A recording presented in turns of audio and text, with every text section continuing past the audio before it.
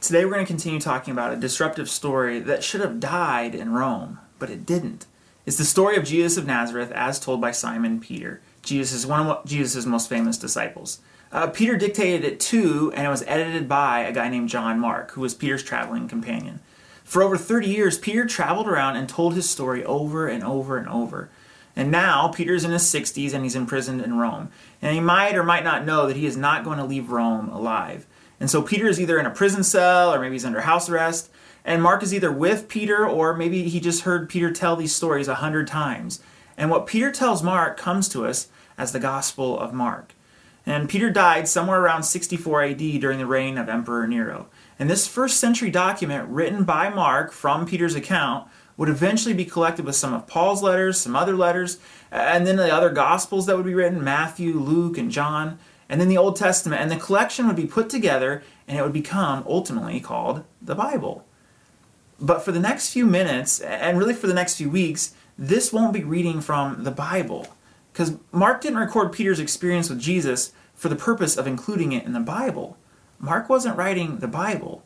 Mark was documenting Peter's experience with Jesus.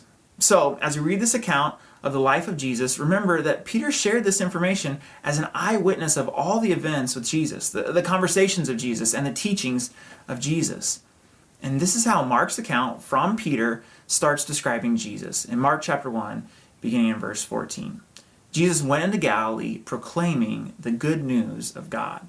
What is the good news, you might ask? Well, we might answer something like, well, Jesus died for my sin. If I put my faith in him, then I get to go to heaven when I die. And until then, I'm just supposed to be good. But Jesus wasn't talking about any of that yet, because none of that happened yet. Jesus' message was constantly what started in verse 15. The time has come. That the waiting is over, and everything that came before in the pagan world and everything that came before in the Jewish world was all preparation for what God is doing in this moment right here, Jesus would say. The time has come. The kingdom of God has come near. And the kingdom of God is near because the king is near. The kingdom of God is simply God's rule. God's authority is near because God is near.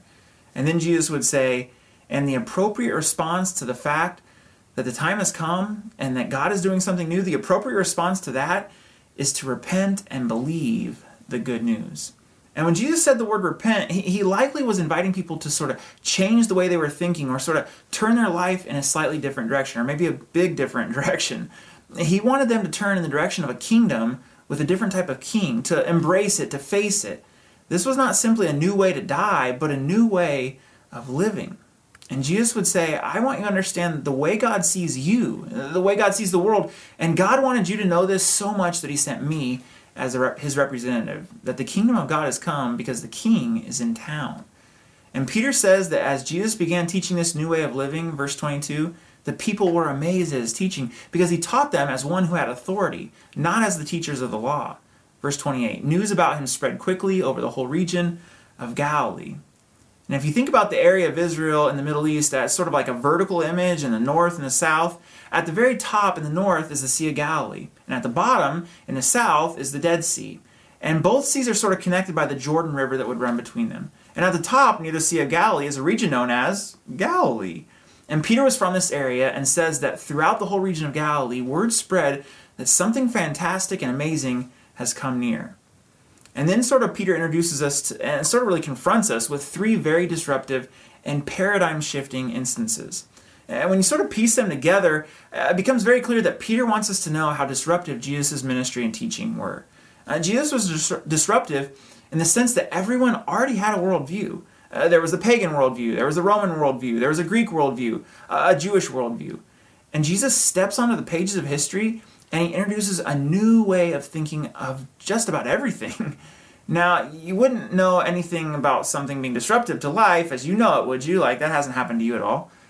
So at the beginning of his gospel account, Peter gives us three narratives that gives us a glimpse of just how different the worldview of this kingdom of God was going to be from their own worldview. And here's a quick overview of these stories. First off, Jesus ignored certain religious protocol. Jesus claimed to have authority to forgive sin. And Jesus was uncomfortably comfortable with unrepentant sinners.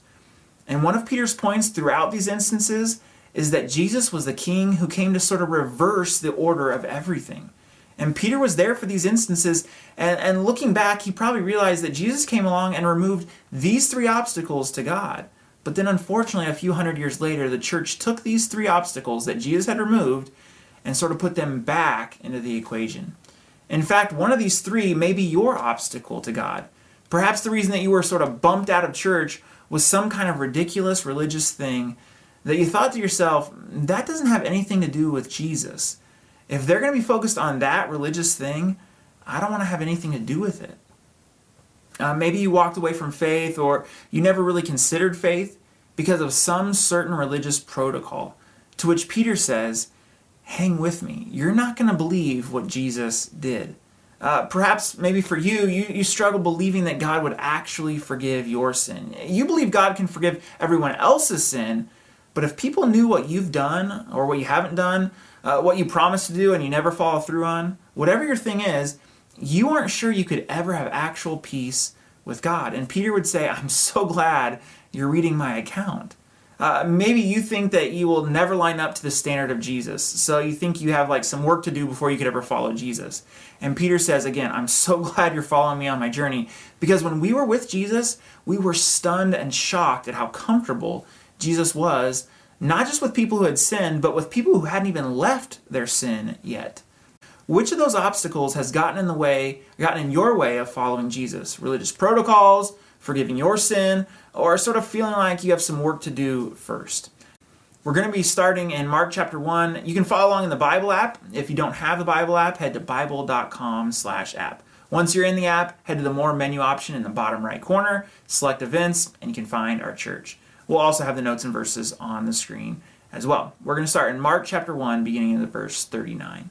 So Jesus traveled throughout the region of Galilee, preaching in the synagogues and casting out demons. A man with leprosy came and knelt in front of Jesus. Now, in ancient times, almost any kind of skin rash or disease really scared people to death, and they would immediately put that person in a category of leprosy, meaning basically go and live with the other lepers until or if you ever become clean again. And there was a sense in which people with leprosy sort of hung between heaven and earth. They were unable to die, and they were unable to participate in life. They watched the world go on around them, and they couldn't participate. They maybe watched their own children grow up from afar. They watched their husband or wife become their ex-husband or ex-wife and raise their kids and maybe raise other people's kids. They watched people prosper and the world change, but they couldn't participate. They were shunned, and no one would ever touch them. Verse 40, a man with leprosy came and knelt in front of Jesus, begging to be healed. If you are willing, you can heal me and make me clean, he said. Now, no matter what you may have heard about Christian faith or religion, that kind of faith from the leper is perfect faith, because perfect faith is confident Jesus can, hopeful Jesus will. And the leper basically said, I believe you can cleanse me of my leprosy, but I don't know if you will. And that's perfect faith. And yet, Jesus' reaction to this man is kind of shocking. It was so shocking, in fact, that later on scribes making copies of this Gospel Mark would actually change a word in Mark's text to try to protect Jesus' reputation. And in this translation, though, it says Jesus was moved with compassion, though another translation sort of highlights Jesus' shocking reaction. Jesus was indignant. Now, Jesus was angry? Like, why was Jesus angry? Well, Jesus wasn't angry at the leper. He was probably angry at the situation. Jesus was angry that neither the disease nor the social taboo associated with this disease should exist. This shouldn't be. And then Peter tells us, moved with compassion, Jesus reached out. It's likely that Peter and the rest of the group of the guys with Jesus were thinking like, oh no, don't touch him. If you touch him, Jesus, you become ceremonially unclean. And then we have to make this 6 or 7 day journey all the way from the north in Galilee down to the south in Jerusalem to go to the temple to get you sort of cleaned up. So if you're going to do something for this guy, just say something. Don't touch him. Verse 41, moved with compassion, Jesus reached out and touched him. Because Jesus was not constrained by religious protocol. Jesus chose to meet needs while ignoring religious and political protocol. Because in that culture, just like in our culture right now, religion and politics can sort of blend together at times. And Jesus ignores the religious and the political protocol, and he touches this leper, which was a bit dangerous. I am willing, he said, be healed. And instantly the leprosy disappeared and the man was healed. Then Jesus sent him on his way with a stern warning. Don't tell anyone about this. Instead, go to the priest and let him examine you. And here's this tension that we sort of find throughout Jesus' ministry, and Peter highlights it for us. Instead, go to the priest and let him examine you. Take along the offering required in the law of Moses for those who have been healed of leprosy. This will be a public testimony that you have been cleansed. And the same instructions from Moses that helped a former leper be reintroduced into society by giving an offering to God at the temple, those same instructions also instructed anyone who touches a person with leprosy to make that same journey to the temple and make an offering. However, Jesus breaks with Moses because even though Jesus touched this leper, he doesn't go to the temple because this was really a time of transition, that things were slowly changing, that the old was passing away. And this new Jesus way was different than the previous systems. Verse 45. But the man went and spread the word, proclaiming to everyone what had happened. And as a result, large crowds soon surrounded Jesus, and he couldn't publicly enter a town anywhere. He had to stay out in the secluded places, but people from everywhere kept coming to him. Peter has shown us that Jesus came to sort of flip the way that we see things and people in this first disruptive instance, that Jesus ignored certain religious protocol. And then Peter moves us along to the next instance, Mark chapter 2, verse 2. Soon the house where he was staying was so packed with visitors that there was no more room, even outside the door. While he was preaching God's word to them, 4 men arrived carrying a paralyzed man on a mat. That these men arrived to see the crowd so big that there's no way they can get their paralyzed friend to Jesus. And Peter was there for this and tells us what they do next. Verse 4. They couldn't bring him to Jesus because of the crowd, so they dug a hole through the roof above his head. Then they lowered the man on his mat right down in front of Jesus. So Peter was the homeowner there, like the original grumpy old man saying maybe it wasn't get off my lawn, maybe it was actually get off my roof, because this hole would have created a mess. But these friends dig this hole through the roof and they let this guy down to be near Jesus. Peter says, Jesus seeing their faith. So let's pause for a moment. How do you see faith? The faith of these friends and the paralyzed man is really similar to what we saw with the leper. Confident Jesus can, hopeful Jesus will. That they were confident Jesus could, and they were hoping that Jesus would. And Christian faith is confident that God can, and hoping that God will. Which also sort of creates a point of tension, and maybe even a list of potential legitimate questions. What if God doesn't? And why wouldn't God do this if he can? Which sort of leads us back to last week's point. When you surrender your way to God's way, you're not far from the kingdom of God. That our way seems best and right and perfect, but God's way actually is best and right and perfect. Verse 5. Seeing their faith, Jesus said to the paralyzed man. And at this point, Peter and the other followers, they're probably all like ready for another healing because that's what they've seen before. But Jesus has a twist. Verse 5. Seeing their faith, Jesus said to the paralyzed man, my child, your sins are forgiven. And at this moment, the crowd might have sort of groaned for a few different reasons. Number one, mere mortals can't forgive sin. And then the crowd and the paralyzed man also probably groaned because they weren't looking for sins to be forgiven. That's not exactly why this man came through the roof. And what Jesus said in this moment was stunning. And the implications were not lost on his audience. Like, wait a second, Jesus, you're announcing that this man's sins are forgiven and there's no sacrifice that's been made? You're announcing that this man's sins are forgiven and there's no priest involved? You're announcing that this man's sins are forgiven and there's no trip to the temple? Like, Jesus, do you think that you're greater than the temple? Do you think you can just sort of walk in here and replace hundreds of years of tradition and a whole forgiveness system? Do you think with just words you can replace everything Moses put into place? And this is what some of the audience were thinking because of what Peter tells us what happened next. Verse 6. But some of the teachers of religious law who were sitting there thought to themselves, what is he saying? Like, this is blasphemy. Only God can forgive sins. That really no one had a category for what Jesus was saying. Verse 8. Jesus knew immediately what they were thinking. So he asked them, why do you question this in your hearts? And I think Peter sort of makes a note to himself. Jesus can preach powerfully. Jesus can heal lepers. And now Jesus can read minds. Like, we need to be careful around this guy, right? Verse 9. Is it easier to say to the paralyzed man, your sins are forgiven, or stand up, pick up your mat, and walk. Now, the only time that this Greek word for easier is used is in this instance and one other instance. And both really sort of demonstrate how God is trying to reverse the order of things to show us that his kingdom is different. What is easier for him seems harder to us. What seems harder to us is easier to him. And if a person was sick, born blind, or born with some kind of ailment in the ancient way of thinking, clearly someone had sinned or did something to cause the sickness.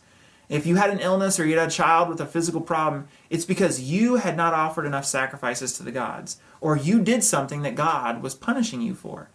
And this is just the way they thought, that something is wrong with you because you did something wrong.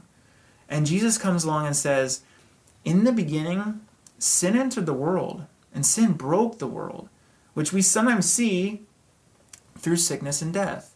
But someone's sickness doesn't necessarily mean that that sickness was because that person sinned. It's because of the brokenness in the world. And here's what Jesus said, according to Peter, recorded by Mark, verse 10. So I will prove to you that the Son of Man has the authority on earth to forgive sins. But really, how could anyone substantiate the claim to be able to forgive sins until eternity, right? We won't know. Well, one way is by physically reversing the consequences of brokenness and sin in the world. By sort of demonstrating that God's rule, the kingdom of God, priorities, values, and power here on earth. And then Jesus turned to the paralyzed man and said, stand up, pick up your mat, and go home. And if Jesus could reverse the consequences of sin and death and brokenness with just a word, then perhaps he could forgive sin with a word as well. That if Jesus could overpower the powers in this world, then perhaps Jesus could establish God's kingdom in this world. Verse 12, and the man jumped up, grabbed his mat, and walked out through the stunned onlookers. And the stunned onlookers is really Peter's way of saying, fact check me. I was not the only person who saw this. And the crowd's response, they were all amazed and praised God, exclaiming, we've never seen anything like this before. We'll look at the last instance in this disruptive trio next Sunday. But as we wrap up today, who do you most relate with from these two disruptive stories? Maybe it's the person needing help. Maybe it's the friends who want to help. Maybe it's the teachers who aren't sure who Jesus is or if he's really for real. Maybe it's the audience who can see that God is doing something, but they aren't sure what all this means. Maybe it's none of those. Maybe you doubt that Jesus can forgive your sins. But in each of these stories, really everyone was disrupted by Jesus. And Jesus disrupted the religious protocols. Jesus disrupted those with physical ailments by healing them. Jesus disrupted those who question his authority and his ability to forgive sin. That Jesus disrupted the audience who, again, they knew something was happening, but honestly, they weren't sure what it was or who Jesus really was. And the good news is, when Jesus disrupts you, you're not far from the kingdom of God. Because remember, Jesus said, the time has come. The kingdom of God has come near. Repent and believe the good news. That repent idea, again, is to turn in Jesus' direction, sort of changing your way of thinking and accept what he says about you, what he says about your sin and others, and what he says about the world around you. Let me pray for us.